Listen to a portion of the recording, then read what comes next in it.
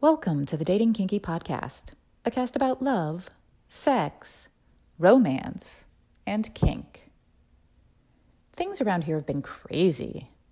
We're growing quickly, and I'm learning a lot of new things.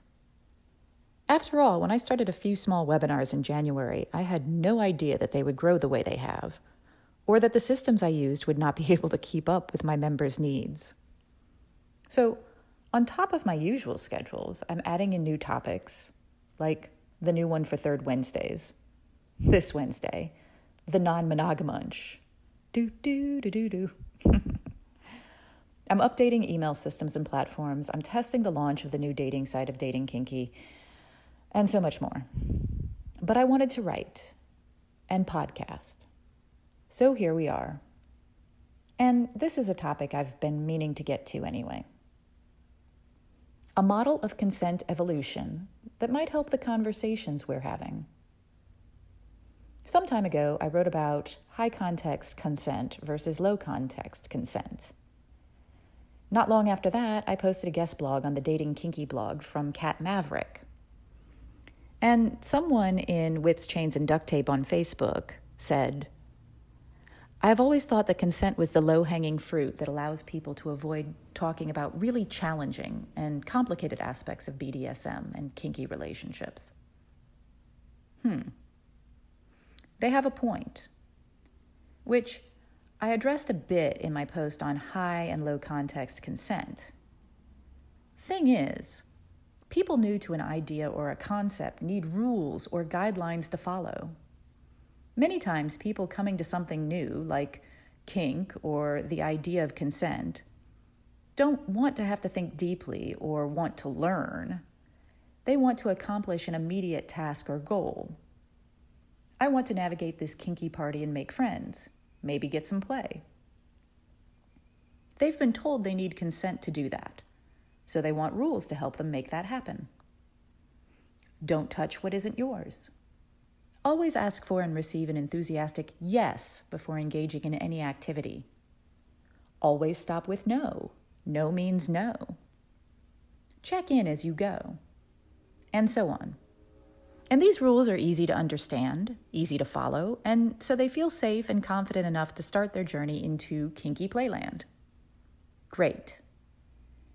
And then they walk around the party and they see people touching what isn't theirs, not always getting an enthusiastic yes right then, not stopping for no, and not checking in.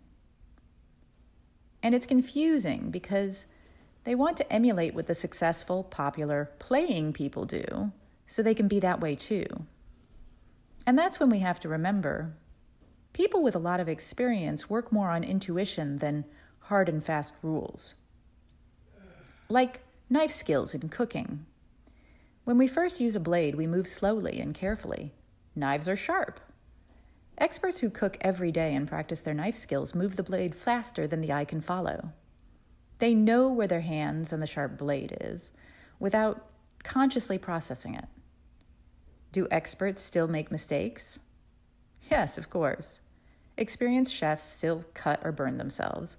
People who run marathons still stumble over their own feet once in a while.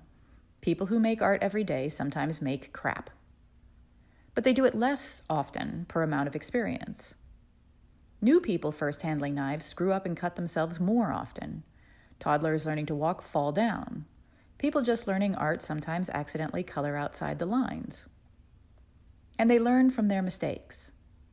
Rules help newbies minimize mistakes and minimize the seriousness of those mistakes as they learn to navigate. For those who have read Thinking Fast and Slow by Daniel Kahneman, you might recognize the System 1 and System 2 brains in this writing. You see where I'm going with this? So I can say, consent is sometimes as simple as, do you like when I do this? Would you like more? What if I move lower? May I touch you here? All said in a soft voice with smoldering eyes. When I'm speaking to people without experience in making consent an integral part of their sexuality and kink, and be right for that group, without suggesting it's right for everyone, or saying it has to be done that way. Because I'm speaking to a group without experience in that area, and I'm offering suggestions. I'm not suggesting you have no experience. I don't know you. How could I do that? Safe words are the only way to play safely. I don't use safe words. Never do breath play. I've been topping for 30 years, and I know anatomy, and I'm very careful, and I love breath play. No means no. Except for when an entire relationship is CNC, and no never actually means no, but another word might mean no, or there might not be a no except ending the relationship. And so on. It's confusing. It's frustrating, especially when what we do seems to be attacked from many angles because people are so crazy busy warning unskilled players against it. And that's totally understandable. But we need those simplistic rules to help us get the experience that then gives us mastery or intuition. However interesting and clear this is, let's pause for a moment because I see another issue coming. This particular book pits novices against experts. Not many people want to identify as a novice, especially when they may have been kinky players for 20 plus years. And does being an expert make you inherently better? Well, first, let me say that no one is an expert in everything. Rather, we are on the spectrum in various places for various skills. I'm pretty versed in communication. I'm way less versed in whips. I'm getting passably good at hypnosis while still not being anywhere near expert status. And so on. But the idea of being called a newbie is for many people pretty insulting.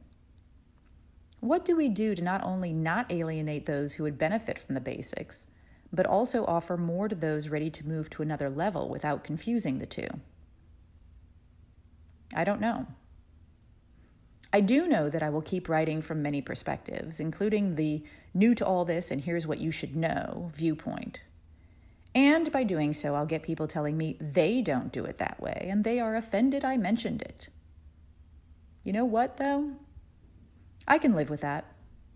Because when you're starting out, it really helps to have rules. And for those who have progressed beyond that, well, I'm not talking to you.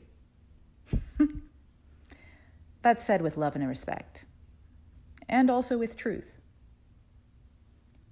Thank you for joining me today. If you loved this episode, please share it with others who would enjoy it. And please do join me at datingkinky.com. It's built by Kinksters, for Kinksters, poly, queer, trans folk, and anyone not quite vanilla.